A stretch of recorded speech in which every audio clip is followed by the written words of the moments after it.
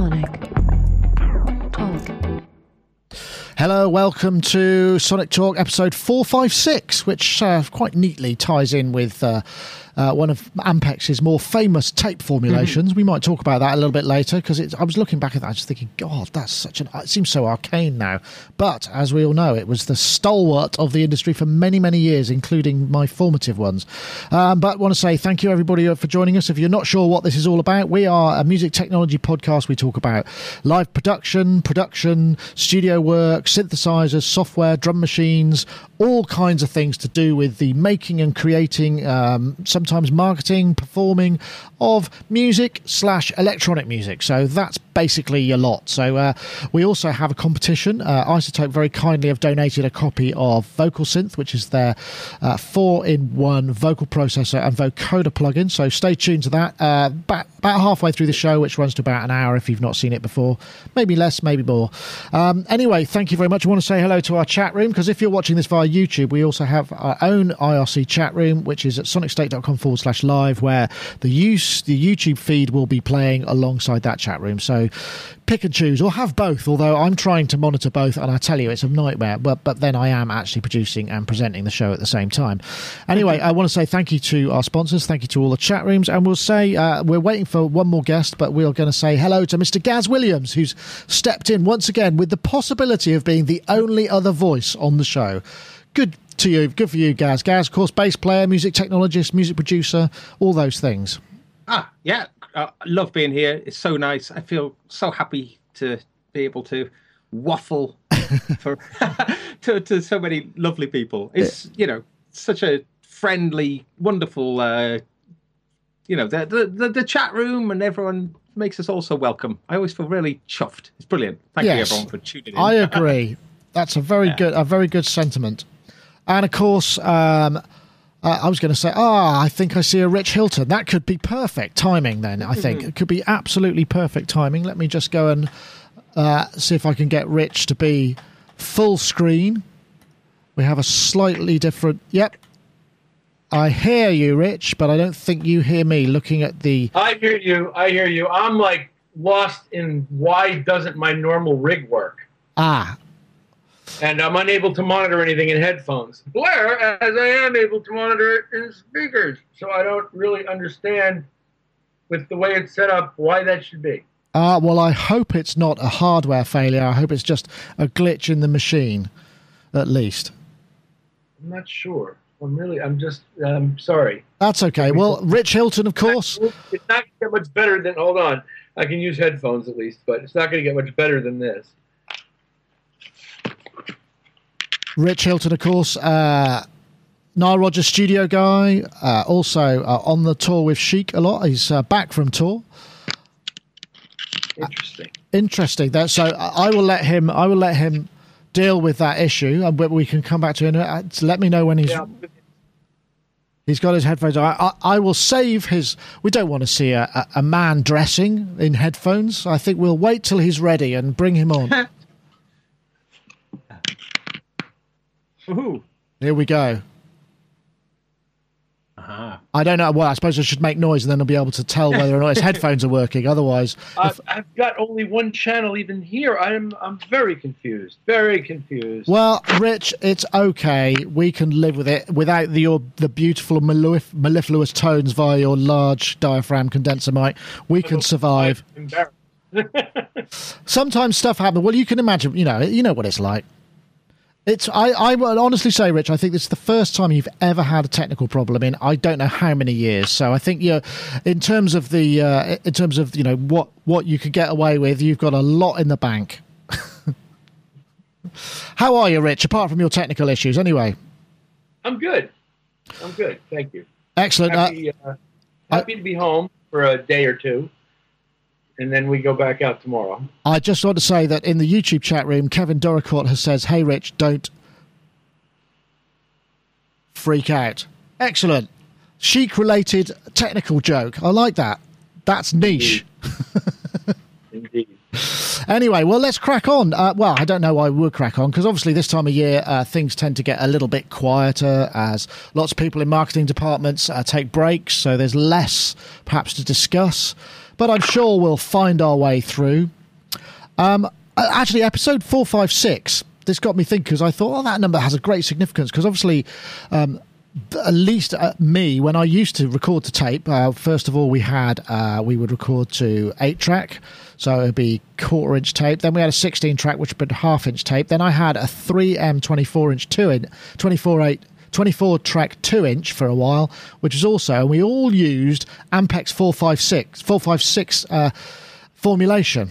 And I was looking into this, and it just brought out all sorts of memories of kind of, wow, that there were different formulations, and different sides of the Atlantic would perhaps prefer different ones, and the tape formulation would actually affect the way that the recorded music was sounded, and the way you had to set up the tape machines. It was, Rich, you must remember sitting with your head in the cabinet and one of those little screwdrivers adjusting the bias and the tones. Did you ever have to do that, or were there people?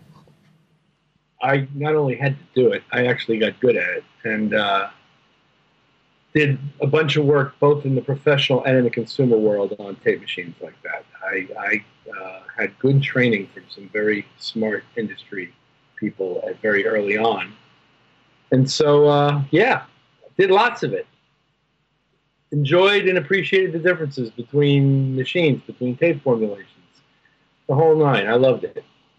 I was an enthusiast. An enthusiast. I remember I had, because I bought a friend of mine had it, because what used to happen is when we were doing remixes, obviously what would happen is that we'd get FedExed or whatever a bunch of 2-inch tapes which would have whatever that. But this was before people used to lay things off to DAT, because it was quite difficult to resync it. So we get the tapes, and then I'd have to book into a studio, book a couple of hours to bring the thing up on the tape, and then go, right, okay, lay this off to either to my 8-track, or let's spin things out to DAT or whatever. And it was a kind of, so we ended up buying our own 2-inch tape machine, which was an old 3M, which had that tape path that went round and then just round a kind of head like that. So it wasn't like the Otari style or the Ampex style. It had its very like a rotary head or something on it. I can't remember what it had. No, it wasn't a rotary head. It was a closed loop system. It ran the tape down through a loop path. That's right. To get over the heads. No cap stands. Not cap stands. Tensioning. I can't remember now. It was a very impressive thing, but I, for the life of me, couldn't figure out. And the worst thing is, obviously, if you get sent a tape from somebody who is not using the formulation that the studio was using, then either yourself or a tape op would have to get in there and recalibrate the machine, which would obviously enhance the cost greatly, because it's another hour or so. I don't know how long it used to take to reset up for a different formulation of tape. 20 minutes. 20 minutes. Well, that's you. That's you. Okay. Anybody apart from you, then, Rich? Even on a machine that didn't have controls that controlled all 24, that you had to actually do each of the 24, assuming it's not too far away to begin with, and it's been well maintained, 20 minutes. If not, who knows? Kind of like the problem I'm looking at over here. If it doesn't work, you're not quite sure, how long it's going to take. But yeah. So it's really instructive. I'm so glad that I learned this stuff. And it really taught me a lot about electromechanics and things I didn't know about. And it was a real education, learning how tape machines work and why, and getting to know how to make them work as well as they should. So I'll ask you this question then. In terms of tape formulation, do you have any favourites? I mean, this is very niche, I realise, but I was just curious, because we only ever really had Ampex over here most of the time. Well, Ampex and 3M made competing high-end tape products along with AGFA and BASF. And those were sort of the main ones. And then there were some others as well. Did you have actually, I was really young. There were a ton of companies making tape, magnetic, particle-based plastic tape, because consumer tape recording had become very popular in the late 50s and early 60s. And that was my first exposure to it, was using consumer machines doing sound-on-sound type things and microphone tricks to add more parts. Excuse me. You're welcome. Yes, I guess what I used the most of was Ampex and 3M, mostly Ampex, but also some of the high-end 3M stuff. And I probably stopped interacting with analog tape machines about 28 years ago. So I didn't use some of the later formulations, but Ampex 456 was sort of the industry standard for Ampex at that time. And 3M had a 250 tape formulation that was sort of their high-end tape at the time. And different people argued in favor of different ones. But I think most the people I worked with preferred the Ampex to the 3M. And there was a difference in the way they sounded. Well, as I understand it, was it down to the way the bottom end responded? Not so much in terms of what I heard as the difference between those two formulations, but the difference in the way the bottom end responds has a lot to do with things like tape speed, and different machines resonate down there at a different frequency. Wow. A lot of people were using Studer machines, Ampex machines, 3M machines.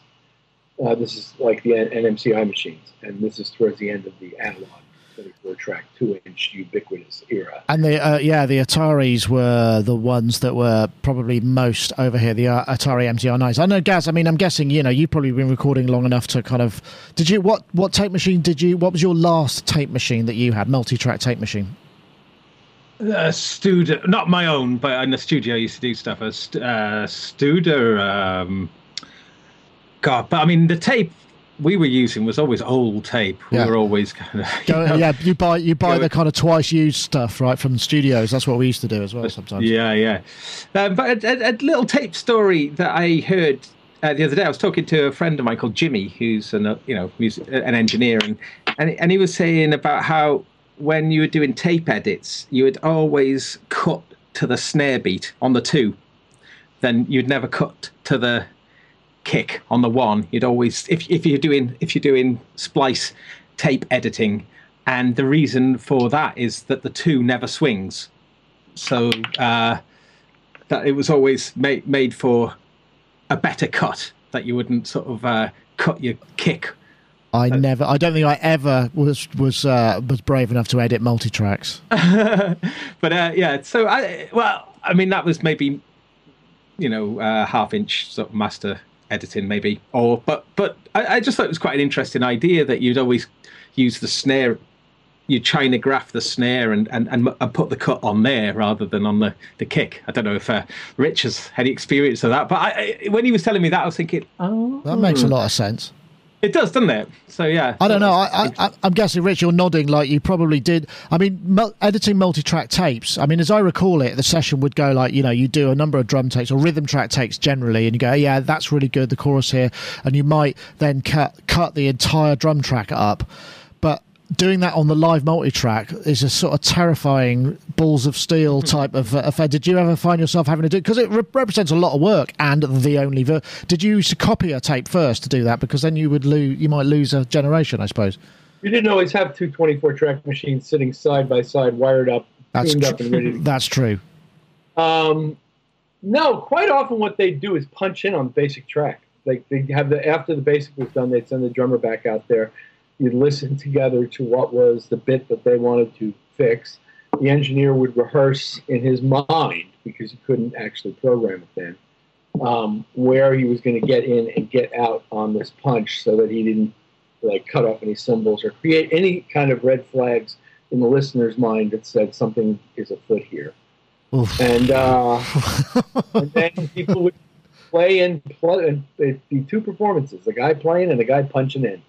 And wow, that's quite scary. I remember something about that, because certain multi-tracks and remote combinations would have different latencies, wouldn't they? So you'd have to kind of get it a little bit ahead of the beat or whatever. Wow, yeah. Well, and as an example, that 3M machine you're talking about earlier tends to be, at least in my experience, somewhat slower than the Studer machines I had been used to, which are among the finest electromechanical devices ever devised.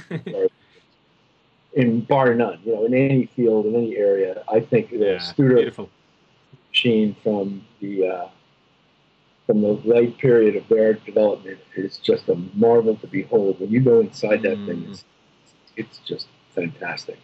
Yeah, agreed. And I guess it also had something to do with it. To your point, the Studers punched in a lot quicker, got the bias up a lot quicker than the 3M machine you were talking about, at least in my experience, and I used to really like working on Studer machines. There was an Ampex machine as well that some people claimed had better bottom end than the Studer, and punched in quickly as well, and would heat your house as a bonus. Wow. I think was that to do with how far the tape at the repro and the play the record, the repro and the playback head were?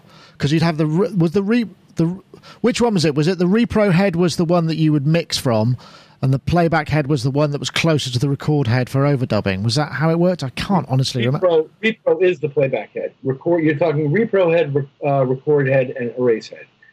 And left to right, if you're traveling towards the right, if you're not reading Hebrew, it's erase head, record head, repro head. Right. So there's a difference in timing between listening and at the same time between the repro head and the record head. You can listen off the record head as well. And so what the big deal in being able to punch in was something at the time called cell sync, which allowed you to switch the monitoring to the record head on the track you were recording on once you punched in, so it would stay in time in the listener's ear. Oh, yeah, you put a delay on, wouldn't you? Yes, gosh. Oh, wow. So, but anyway, yeah, those are your three heads. And basically, in theory, what the alignment process is you standardize your output configuration. You use something that generates a known level, which is called a magnetic reference tape, MRL tape, magnetic reference laboratories. And the guy talks to you like this. Oh, yeah, I remember that. Kilohertz, like you get that kind of thing. And you'd basically tune up the output side of the machine first using a reference tape. Then you would stripe on a piece of tape that is representative of the formulation you're going to use. And you would record things, being able to view them through your already aligned outputs. You would then record things and adjust the record side so that you got the kind of result that you were after, or as theoretically close to flat as possible. Yeah, God, it is a funny.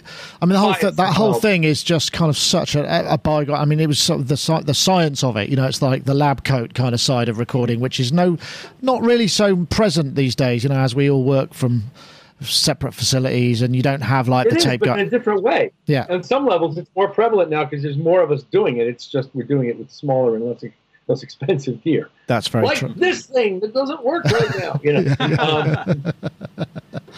Our sympathies are with you, Rich. Anyway, let's hear it for 456. Ampex 456. Great. And 457, I think, I remember seeing as well, but it's hard to be. Yeah, it may even have gone to 496 or something. I mean, they started at 4. There was a point where 406 was like, oh my God, it's the greatest thing. And this was like probably the 70s, I think. And then by the end of the 70s, you had 456. So they were counting up the 4 numeral 6s, and I think I don't know how much further it got. But I like to think that we, if it's not too much further, we will actually soon overtake the Ampex formulation numerology in episodes of Sonic Talk. So I'm feeling kind of like, yeah, that's longevity. Right on, brother. Excellent. Right, let's see. There was a couple of things here. Did anyone see... let's do this one. This one will be fun. I think if it's this one. It's not that one, it's this one. A huge part of my mix technique is using parallel processes. What we've managed to do is take 4 of the chains from my mix template that I use most often on multiple sources and package them all into one unbelievably easy to use interface.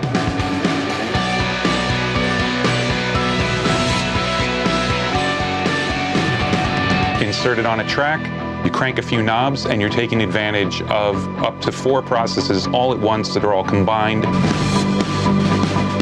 You're always blending it in with the unprocessed signal, which is the key to having a natural sounding instrument. Oh, that's harsh in these headphones anyway. I'm sure it's not a case of the pros. That's Andrew Sheps. I must admit, I hadn't heard of him. I should have done, because, I mean, he's worked with Adele, Metallica, Jay-Z, Red Hot Chili Peppers, Black Sabbath, Lana Del Rey, lots and lots of people. And he's I think he must have done a lot of he designed a parallel processing workflows that he's basically got Waves to kind of build into this simple interface.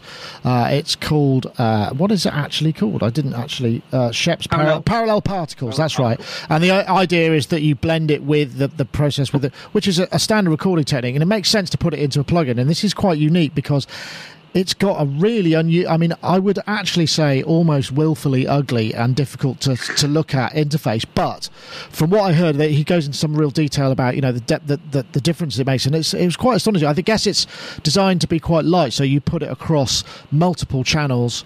And then be able to, just process like individual drums and what have you. And it's interesting for a number of reasons. I don't know, Gaz, what did you make of it? I'll start with just sort of impressions, if that's all right.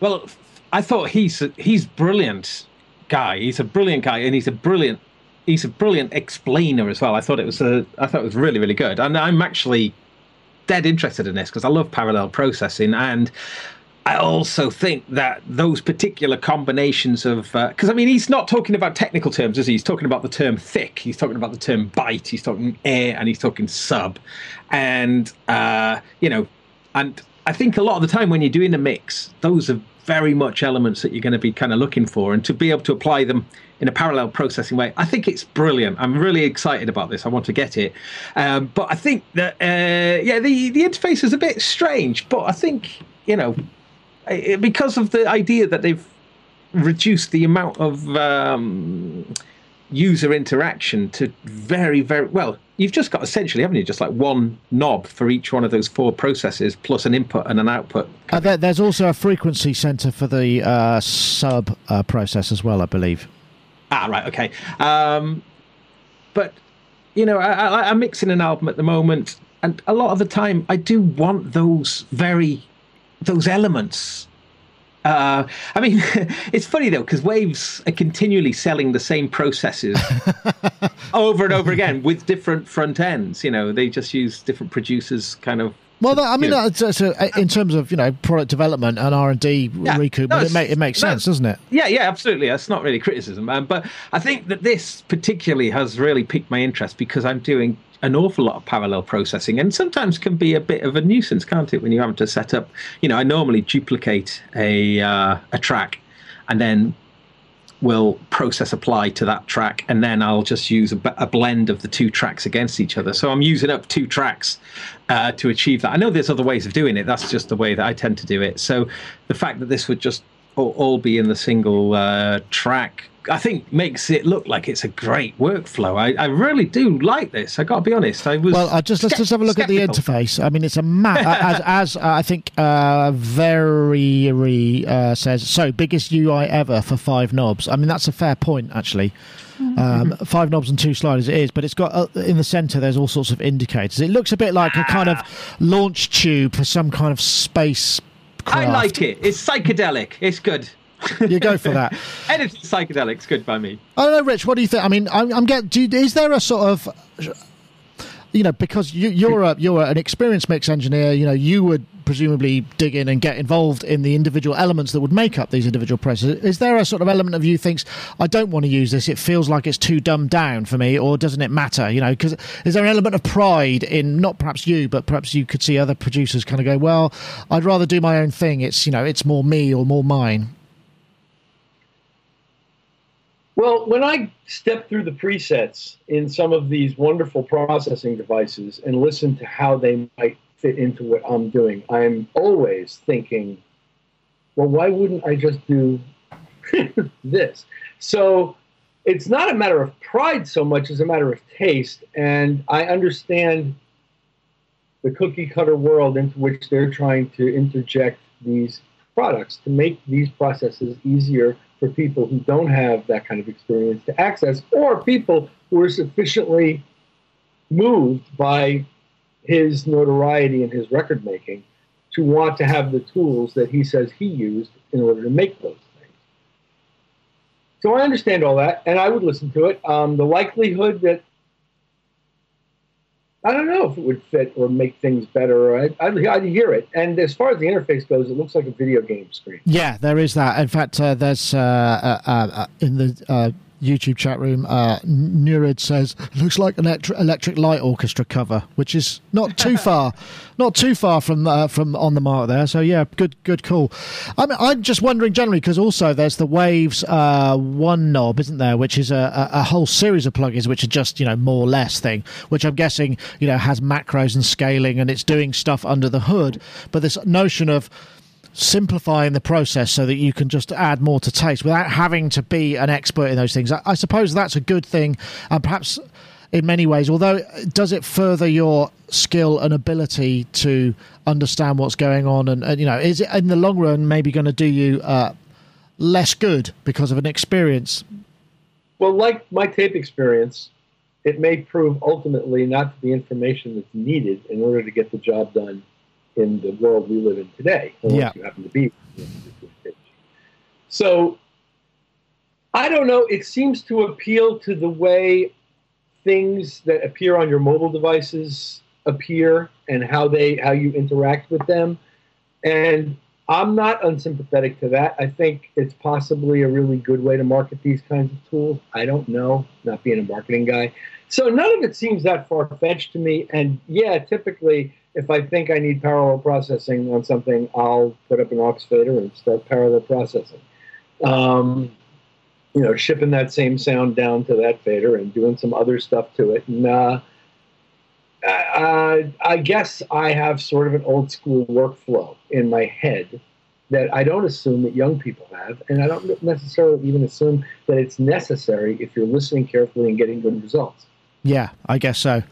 I suppose that's true. I mean, I guess, I don't know, Gaz, do you think it's simpler just to overdo everything because, you think, well, more is better, because you've got one knob?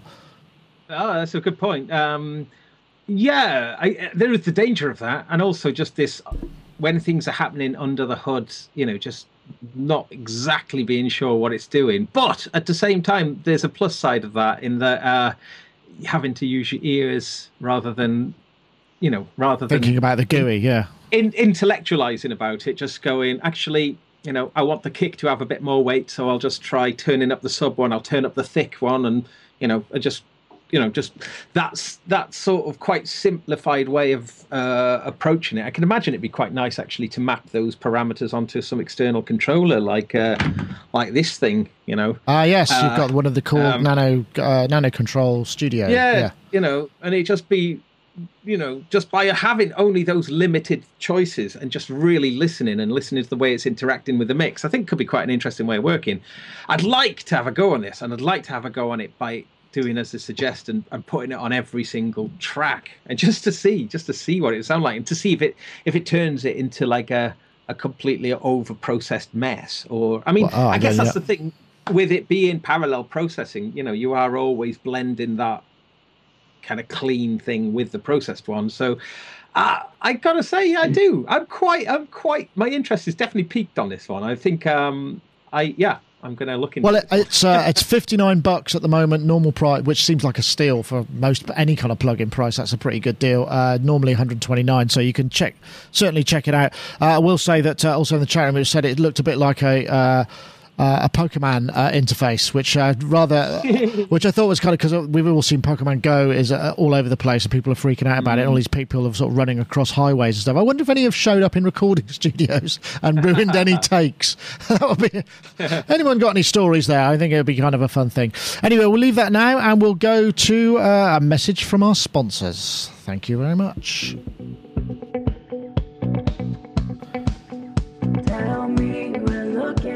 This is the iZotope Vocal Synth multi-module vocal processor with Polyvox for harmony, 5-part harmonies. There's a vocoder section as well.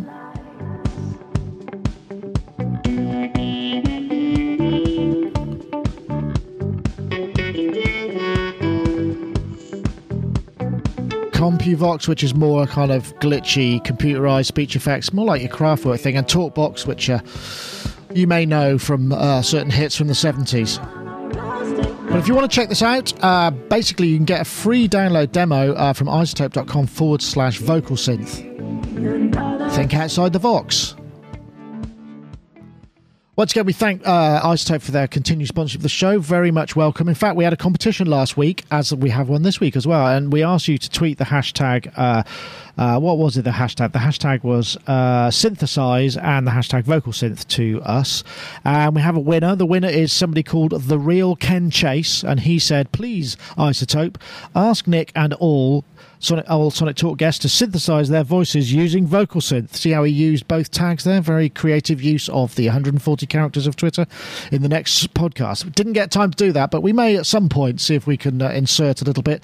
We'll see how that goes. Anyway, The Real Ken Chase, at The Real Ken Chase. If you want to get in touch, you can pick up your prize right now. Now, the other thing, we've also got a competition to run this week. They're giving away yet another copy. So if you want to win iZotope's vocal synth, I want you to tweet the hashtag IamRobot, which is a kind of homage to Tara Bush's live shows from a year or so back, and the hashtag vocal synth. That's the hashtag IamRobot, one word, and the hashtag vocal synth to @SonicState and @iZotope Inc. That's on Twitter. So if you tweet those, you'll be entered for the competition. We'll pick a winner next time. I want to say thank you very much for their continued sponsorship of the show. Okay, right, let's see. Who wants to do... is there any of these topics that anybody feels particularly keen to? I thought the hearing loss was kind of interesting. Anyone see that? I know I put it in late, but this was news that...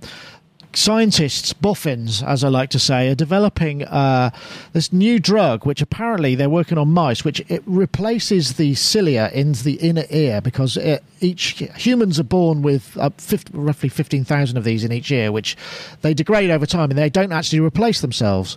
So they're trying to develop a drug which actually causes them to regenerate, which would essentially mean that your hearing could be restored if you were losing any top end or had any other issues. And I just thought that's a really interesting concept. I'm not sure how. I mean, I know my top end is dropping because obviously, you know, I've been doing lots of live sound in my past, and you know, it's bound to have had an impact. I wonder what would happen if whether I'd want this to happen at the moment, because it would affect the way I hear things now, and I'd sort of have to relearn. I don't know how you feel about this, Rich. I mean, I'm sure your ears are in pretty good condition, a man of your skills. But I mean, do you think this could be pretty cool, right? Especially for perhaps when we're in our dotage and we're going, "Hey, what's that?" You know, you could actually get a bit more engagement. Oh, you seem to be muted. Or maybe it's my ears. Oh, no. You know, if everybody wishes this could happen, that you could have your hearing restored to the way it was when you were a baby. Because even without the loud culture, the way I was taught as a kid, even without the kind of regular noise influx that we have grown accustomed to in the industrial age, apparently the human ear hearing, particularly in males, drops off in the high frequencies as you age, which means I shouldn't be able to do a damn thing. No, but and I'm aware of I've had my ear hearing tested, and I know where my pluses and minuses are and why. But I don't think you really calculate that while I'm listening to stuff, because your brain is a fantastic compensating mechanism, especially if both sides are working.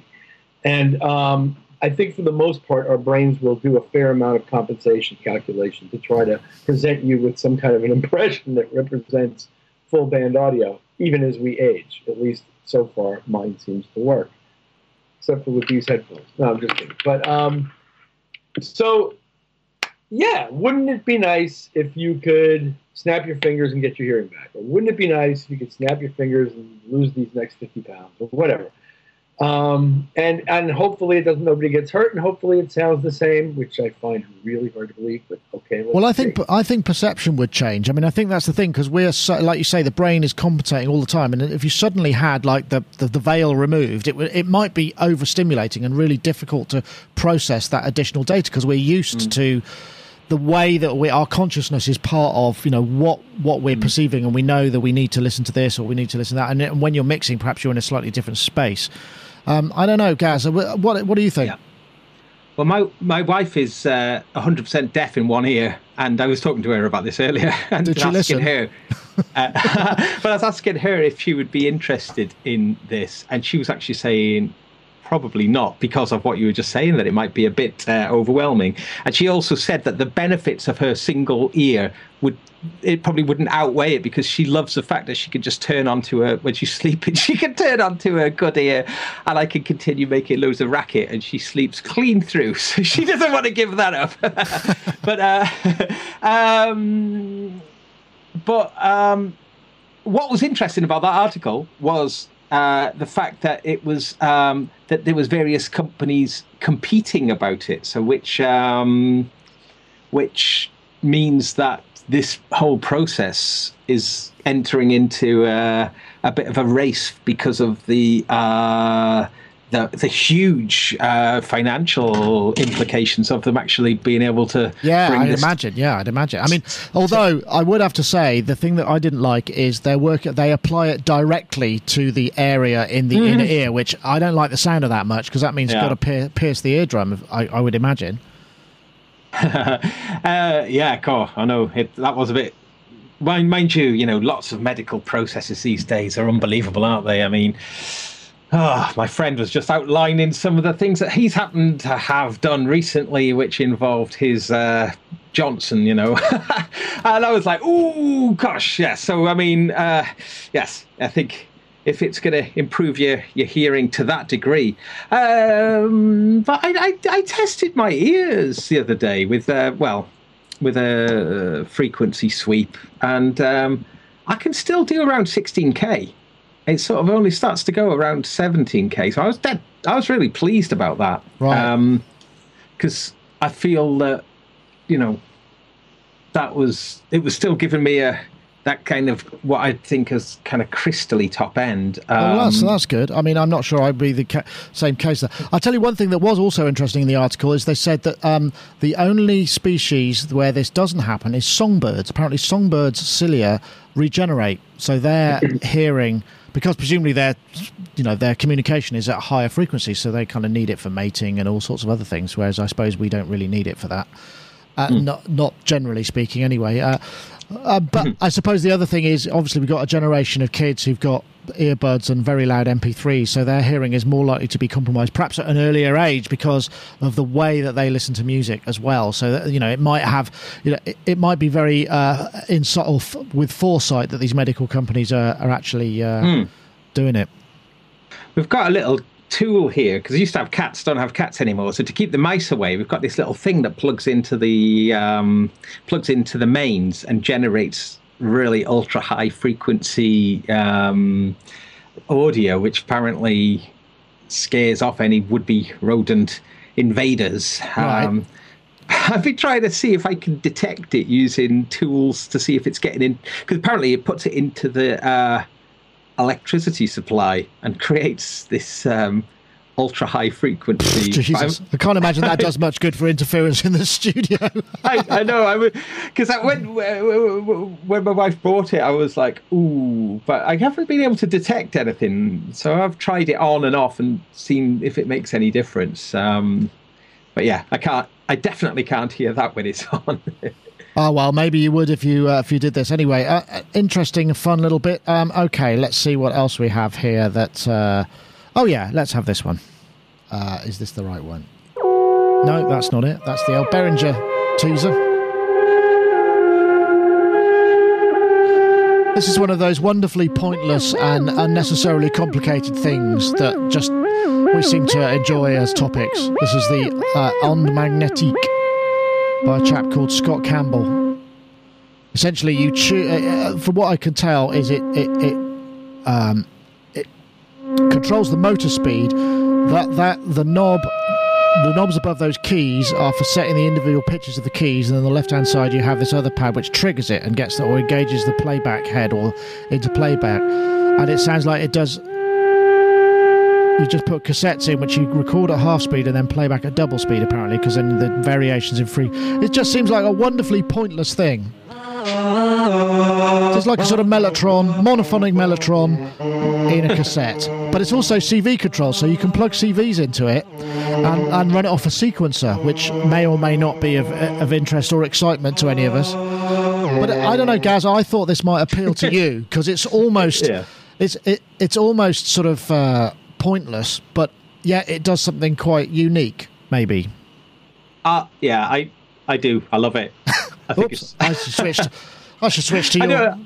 I love it because it is the sort of thing that if you're working on a production and you're looking for just something to go on the top, and it's actually these kind of things, you can kind of just sort of see them as, bit of fun. But if I'm working with non-technical people like producing, I love to, it's one of the reasons I love my OP1. I love to sort of put it in the hands of someone who I'm working with and just really just say, look, have a go with this. Don't worry what it is. Just have a play with it until and just doodle. When you're looking for maybe top textures and little bits of, icing, just the kind of candy on the top there.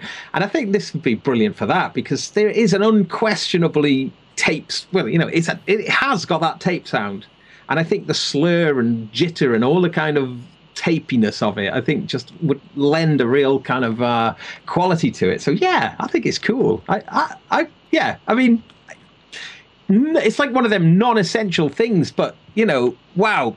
As I say, when I'm working with people, they would gravitate more to things like that than they would say something that was very, complex and technical and knobby and things like that really do appeal to certain types of people. So yeah, I think this kind of thing's cool, and I think it would definitely have like some sort of presence within a recording that would be quite hard to achieve in other ways. So yeah, it's an interesting idea. I mean, I suppose the thing about it is sometimes musical toys are good ways of getting people in. I know, Rich, I noticed that they're out now on pre-order. You could pre-order it. It was $285. Have you? Did you manage to get your order in before they closed it all off? No, I haven't ordered one, and I'm just seeing it here for the first time actually. But I think it's quite clever and cute. You say almost $300. I don't know. We'll see if people want to spend. And I guess, what did they supply you with cassettes that have these sounds? That I can't tell you. It's possible they do. They must. I mean, how else would it work? You can record. I think you can record like a sustained note onto the tape on a regular cassette, and then put it in. So you could just record, whatever because you tune the keys however you want them. So each key is tuned, so you set the scale up how you want, so you just create a constant tone. I guess you could put a chord in there as well, couldn't you? You could put and that would be kind of interesting. So there's all sorts of ways you could... you need a normal cassette recorder to record your own sustained note. How is it retuning everything? I'm sorry. Well, what it does is it's a modified cassette recorder playback that allows you to take the control voltage out, and the control voltage then affects the playback speed of the tape motor. So the tape inside it is whatever tape you put in. So they provide the tape transport as well. Yes, so you get the box and the cassette, and the box and the player. Because it's actually modulating the playback speed of the tape. Yeah. As you press these buttons. Yeah. That's why you heard a little bit of portamento in there, I think. I would expect, but then I'm thinking mechanical motor, and I don't know to what extent. I don't know if this is direct drive system. I don't know what. I think it's just a basic. I think if we look at the actual, I think it's just a really. Let's see. Oh, that's not it. It's this one on the. So it's a specific. So that's the cassette synthesizer. So it uses. I think you get a. Let me see what you get with it. I think you get this tape drive as well, as far as I understand. The OM1 cassette player. So when recording on cassette, you plug a line level, so you can record onto it. You set the input level from the source, and then you play it back. You set the record time to double, because I think you have switches on some of those cassettes will do half and double speed. So it looks like you record your own sound into it, and then you play it back at a different speed, and that's it. You're good to go. I kind of like that. I like that idea of that. I like it. You're already sold, Gaz. I think you might have to wait till they show up on eBay. Yeah, maybe. I do like it, though. I do think it is good. I think it's, yeah. Yeah, it's cool. I like it. Well, I am glad to hear that. Anyway, actually, ondmagnetique.com is where you can find that. So if you want to find out a bit more about it, it looks like kind of a fun thing. As I said, slow news week, but what else have we got? We've got the... this was the thing. I mean, yesterday in the UK, it was 33 degrees plus, so it's 90 degrees just in the shade. If you're in an attic studio, Gaz, like yours, perhaps, I'm guessing probably over 100 degrees with the equipment on as well. And it got me thinking about the whole notion of sort of extreme recording, because certainly as studios have become less prevalent, we used to go to a studio which had climate control, live rooms, all of that stuff to make it kind of possible for you to work in. Nowadays, we're all working in kind of our own facilities many times. And it's certainly, if you live in a country where it's not always hot and you might not have air conditioning, that you've then got to decide how to, but you've still got to work. I mean, you were saying that you are working, trying to mix an album at the moment, which I can't imagine is a lot of fun in the heat in your studio, right? Well, we were recording vocals. It's actually the last bit of tracking for this album I'm working on, a band called Schnauzer. It's brilliant, really good band. And recording Holly, the bass player, doing her vocals. And well, there's a motorway quite nearby, so when the windows are open, it lets in way too much background noise. But it was stultifying in here on Sunday. But we were on window duty. We would record some vocals. As soon as she finished vocals and she was having a little break, windows open, blast the room with air, and then slam the room shut. Went for as long as we could. So yeah, crazy, really. I mean, but yeah, it's hard. I mean, it really is hot up here, but it's also just makes. I just want to go outside. I just want to go sit in the garden and work. I was wanting to work outside, and that's quite tricky to do with certainly with my computer. I don't want to ship it all down outside, but but I don't also want to be too complaining about good weather. No, it's tricky, isn't it? I mean, I guess it, Rich, in the US, I mean, your climate control thing, it's much more of an established thing. So you live in a place where, you probably, in your studio, there probably is climate control because it gets really hot or it gets really cold and you've got to keep going. But there's that transition, isn't there, from professional facility to kind of like home studio where things where it's actually quite difficult to get, because, I mean, it's not just a matter of putting air conditioning in. I mean, I've got an air conditioning unit over here, and that's one of the reasons I use this dynamic mic, is because I'm not picking up the massive roaring wideband noise that is coming out of that thing, but is making it possible to work in here. So if I was actually recording, and certainly if we're filming there, we have to turn all that off because it's just too loud, and quiet air conditioning is really expensive, or I mean, it used to be. I don't know if that's... So you could spend, as much on your aircon. I don't know what a good quiet aircon system would cost. Have you got any ideas on cost for that sort of thing? Thousands, I'd imagine. Many thousands. Oh, yeah, sure, thousands. It has a lot to do with volume versus velocity in terms of cooling a space with a minimum amount of acoustical impact to it. So you're basically trying to move a larger volume of air more slowly because it's the velocity through a narrow tube that causes most of your noise and resonance. That said, I'm no expert in air conditioning, but it does give us an appreciation for what was valuable about those studio spaces that perhaps wasn't as obvious to us once we'd been in them for a little while. When you first walk in, you notice everything seems quiet. You feel really detached from the outside world. But ultimately, that's hard to achieve. And yeah, you get the guy outside with the leaf blower, or a truck goes by, or an airplane flies over, or any number of things. The phone rings. It's and then plus we have to maintain our own gear now. You'd walk into a studio and expect that the vast majority of it was going to work. Today, when it may or may not. Something that didn't work, it's going to be me figuring out why. That's a really interesting point, because I remember the transition. I remember going to studios earlier on in my career where you'd go and it would be like, okay, we'll just fix it. This doesn't seem to be working. The engineer would, or the producer would turn and go, oh, this, and then someone would come in and go, right, okay. They'd either swap it out straight away or someone would be straight in to fix it. And obviously, as the maintenance departments have been, they then used to centralize it, so you have it amongst maybe a few studios, so the guy couldn't get to you for today or for a few hours, and that sort of thing has tailed off. And now we're kind of, it's like, if it doesn't work, kind of tough, really, at the moment. If it's unfixable, kind of not being able to work, right?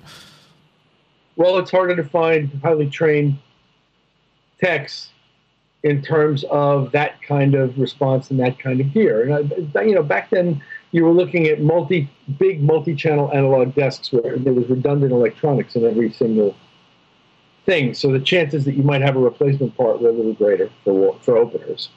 But yeah, studio staffs got cut back. Studios went out of business. There's a whole long story about why and how it got to be this way. But it sure does give us an appreciation for the way it was when a studio could afford to maintain a full-time tech staff so that their clients were more properly serviced.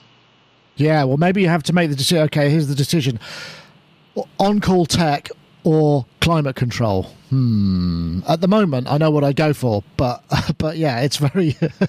because you don't have $750,000 worth of hardware upon which your entire business is dependent. Sure. But if you were running an old school studio with those, a couple of those screw tape machines I was talking about, the 72 input analog console made by one of the major manufacturers, and a whole room full of outboard gear and a really, really nice mic closet, $1 million deep. You got to keep that stuff working so you can keep making money with it. It's not. Yeah. You can't. There's a whole different attitude to us having our own stuff. That's really interesting because also we've got the technology curve back at maybe 70s, 80s, 90s. The speed of technological advancement that we weren't at this point in the curve. We were sort of probably down here. So that investment in technology is going to remain constant, and the amortization and what you can get for it is actually, it works out. You might get 2, 3, 4, 5 years out of it. But now with the curve like this, no chance. I mean, there's just no way you're going to be able to, if you spend $100,000 or whatever on a desk or whatever it may be, or a Pro Tools rig or whatever, it's not in 3 years' time, it's going to be out of date. I'm not so sure if you bought an API console brand new right now from API, that 5 years from now it would be worth less. No, that's true. I think now, because there's more it's now there's an appreciation and the specification for it. But it's interesting. I wonder if they build the same level of redundancy in now that they would have done back then, because they know. It's a curious dynamic though. They're trying to. Most of these companies that do these reissues, of legendary gear, are trying to stick as close as possible to the original designs, given the availability of the parts. And in some cases, they will actually go to some great lengths to recreate parts that don't exist in terms of ordering and volume or whatever, trying to make them themselves. But they try to get as close as possible with the parts that are available, and that includes everybody. Yeah. Silverheim, UA, who sell hardware, based on the original 610 design. Neve, anybody who's marketing underneath a legendary name is having to live up to the standard that gear set. Sure. In the first place. I suppose in some ways, though, they would benefit from the.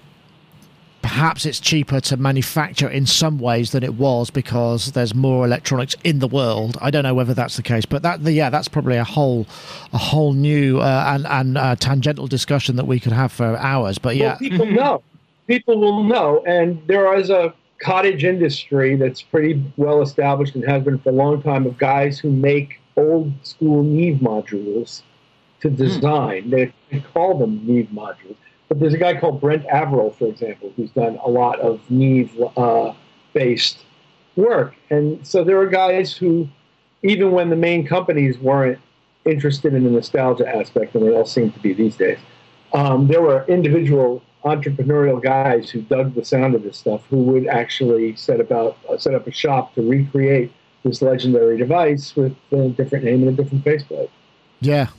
It's interesting, guys. It brings up to, because we were talking about replace or repair, weren't we, earlier? Because you said you were having an issue, and I'm just wondering, because that's actually not a choice that many people get. But what was it that went down in your studio recently, or is just one of my monitors has started to get a little bit funny at bottom end, only when it's past a certain volume level. But I've been using the same monitors for God, I think it's 15 years now. So, so I'm thinking, what do I do? I've just started to detect this issue. So, get it fixed, or is it time to maybe upgrade? So, that was our dialogue then, wasn't it? That actually, it's not so easy to get things fixed. It's much easier to buy new. And, no, that's true. But I mean, I suppose at least with speakers, you could probably, it's most likely to be the cone. So you probably get a new driver and to change your listening experience. I mean, I know you'd probably love to just buy some new monitors just because we all enjoy the process of purchasing. But in fact, what would that bring? It wouldn't actually be such a good idea maybe in that situation.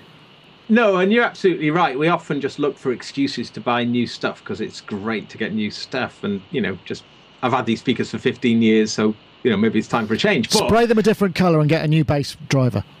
But I'm using Genelec monitors, which I really like. But I am aware of I'm using the old 1030s here, which are just about the right size for this little room I'm in. But a while back, I had a pair of the Monroe Eggs here plugged in at the same time as my Genelecs, and it really made me aware of. I could really hear the cabinet resonance. I could hear the boxiness of the Genelecs relative to the Monroe Eggs. The Eggs are these really egg-shaped speakers, and I know that the later Genelecs have kind of gone more for a less of a box shape. They've gone more for overly, and I was certainly aware of that. So it's always stuck in my mind. Maybe these monitors, I could do with maybe upgrading them. But and this is coming back to the point you're just saying. I've been working with these for 15 years. I've done enormous amounts of work with them. I've done literally hundreds of projects with them, and I know them inside out, and I can make sort of reasonable snap judgments on them because of my familiarity with them. And to gain that familiarity with a new set of speakers would take a long time. So that is the thing there, isn't it? Definitely. So I think I was going to say, I think what I'd probably do is get them fixed and get another set, and then have them as an alternative. So transition. So you could so get the best of both. Spend more. You get double purchase. Woohoo! Then you might have to think about some stands and how you're going to. So, Rich, this is interesting because when you're purchasing stuff either for your place or for your client, do you think about the repairability of it? Is that a big factor in your deciding? So if you think, well, I love this, it's really cool, but it may not be so easy to fix. It might be a replace if anything ever goes wrong. Do you think along those terms, or do you just think, well, if it goes down, we'll get some more, or whatever? How do you tend to approach that? Well, it's always a consideration, but it's not the same level of consideration for all devices. For example, we're talking about speakers. And now we have two kinds of speakers. We've got passive, and then we've got stuff with electronics in them, and so you're going to evaluate them differently. But if something becomes known for being unreliable or for failing under certain circumstances that are typical of yours, you're obviously going to stay away from them. But there aren't that... mostly, I try to be driven by quality of sound kind of considerations. Right. And in the playback world, most gear is fairly reliable and seems to work most of the time. But but when you get into things that are electromechanical or you get into musical instruments, that's a whole different realm, especially if you're taking musical instruments on the road or if you're taking gear on the road. I can give you an example of a now much highly revered clock module that basically fell apart in 3 gigs on the road. So it's not really good for people who go on the road. Sure. Now, hopefully, addressed that since then, and I'm not going to out them by saying who it was. But the point is that one of the reasons why I choose to use the gear I use on the road is because it's highly reliable. Right. Yeah. That definitely for that consideration, I can understand that. So for it depends on what you're looking at for what purpose, and to the degree to which. But you're always assessing its reliability. Nobody wants to buy a piece of junk that's going to fall apart soon. No, I suppose not. But so on some level, that. You don't want to buy some piece of junk you believe is going to fall apart soon, regardless of whether you're buying, an air conditioner, a microphone, a computer, a little synthesizer, or, a printing machine that prints out these. nobody's going to buy something that they believe is going to fail. But then the degree to which you factor it in depends on what your purpose is. Right. Do you think, because one thing that you see certainly in domestic market when you're buying white goods, there's a point at which where you say, well, would you like to buy extended warranty? That means, if anything happens, someone will either fix it or it'll get, and you get the same with gas supplies, water supplies. It seems that sort of approach to critical musical stuff, or at least I'm not aware of it. It must be the case that you must be able to do that, but we seem to be more in a kind of, okay, we'll just send you a new one and we might try and fix the old one, but it'll probably end up in landfill. Do you think there is a market for that? I guess everybody's pushing the price down. That's part of the problem. The consumer sort of demands and expects it to be as cheap as possible. They want the moon on a stick for, for as little money as possible. I don't know if there's any mileage of that. I'm sure I remember, Gaz, in the past there were these programs that certain audio dealers would offer that kind of thing. Do you remember any of that, or am I hallucinating in the heat? Like a sort of trade-in? Not a trade-in, but a kind of servicing agreement, I suppose. If you buy anything from them, then it has an additional kind of warranty or process or whatever. I don't know. I'm not sure. Like a few years ago, like manufacturers started offering 5-year warranties, didn't they? Yeah. Sorry, not manufacturers. Retailers started offering 5-year warranties. I think that's dropped off a little bit now. But no, I'm sorry, Nick. I don't remember. No. Okay. Well, it's just a thought. I guess the thing is, a lot of the stuff is so cheap in terms of cost. Not cheap in the American sort of sense of the word. I don't know. Anyway, that feels like. Can I speak to extended warranties for a minute? Yeah. Again, it depends on the device. For the most part, extended warranties is huge business, and those guys are really highly motivated financially to try to sell you one whenever you're buying whatever it is you're buying. And the reason why they're motivated to sell them is because the vast majority of them don't end up having to be not claimed against. Yeah, profit for the company that's extending the risk. That said, on certain kinds of electromechanical devices, say clothes dryers, dishwashers, things where you've got moving parts that are being subjected to stresses continually when they're being in operation, in some cases it might make sense. And if it's sufficiently cheap, you spend the extra, whatever, $50, $100 to get the warranty out to 5 years. Now, with computer products, it's a little questionable depending on the cost, because you don't really expect the computer to work, to last functionally in terms of its current environment for more than about 5 years, because typically operating systems move on, things change, you can't run the current kinds of stuff. So I don't have the same long view, but when you buy like a bed mattress or a washing machine or a refrigerator, you're hoping that thing's going to last a while. And so in that case, the cost-benefit thing gets down to, well, how much stress do I think how likely is this thing to fail? You're basically betting against all that reliability you just based your purchase decision on. Yeah, I suppose so. So financial, and that bugs the hell out of me. Yeah. Either I believe it's a good product or I don't. And there's some part of it that bugs the heck out of me. My wife, on the other hand, is a big fan of extended warranty. So, right. And she's a pretty smart lady. So who am I to say? It kind of rubs me the wrong way, but I get it. And people make a fortune on them. That's why they so aggressively sell. Well, yeah, risk and all of that. We know where that got us in the past. But anyway, we should probably stop. I've got to head off.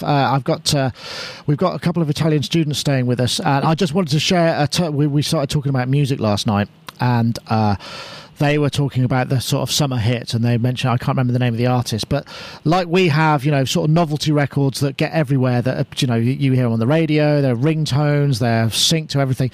They have a term for this in Italy, and I love it. It's called tormento. Which I think is absolutely, what a beautiful word.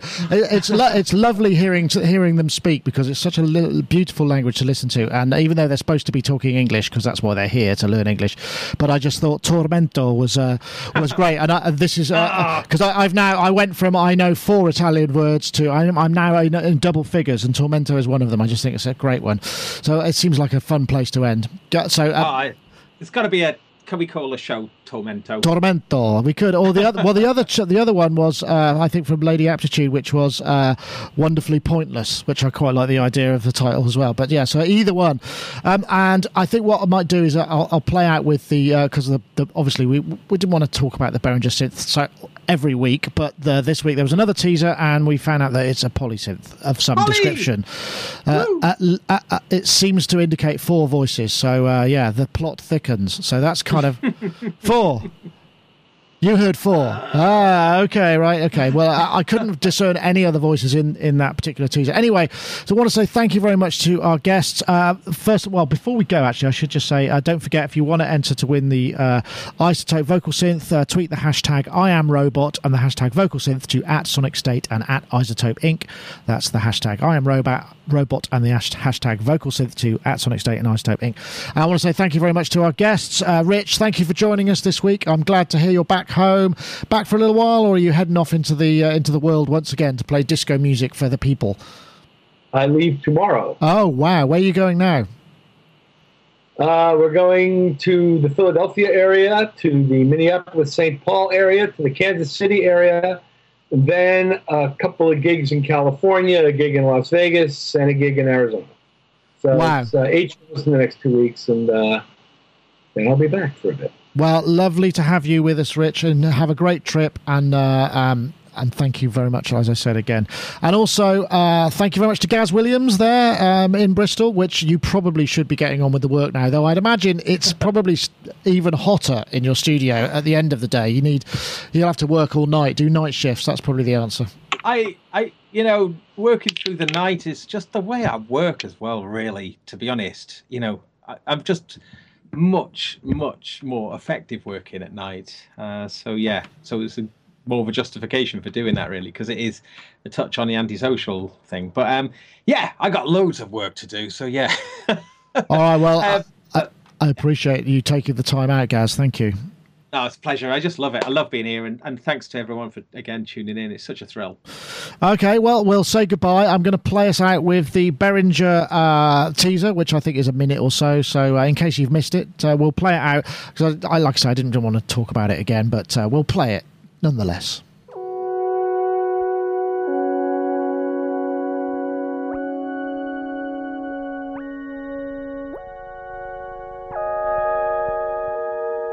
Beautiful.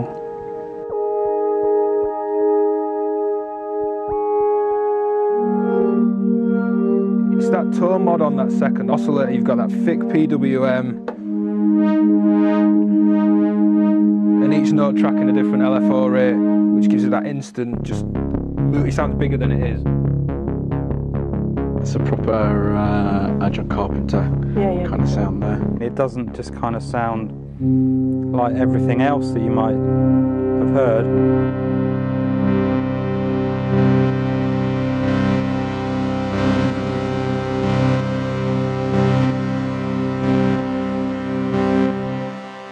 I'm already just thinking like, oh God, I just want it on the album I'm working on. But there's so much to kind of play and discover. Do we have to go back tonight?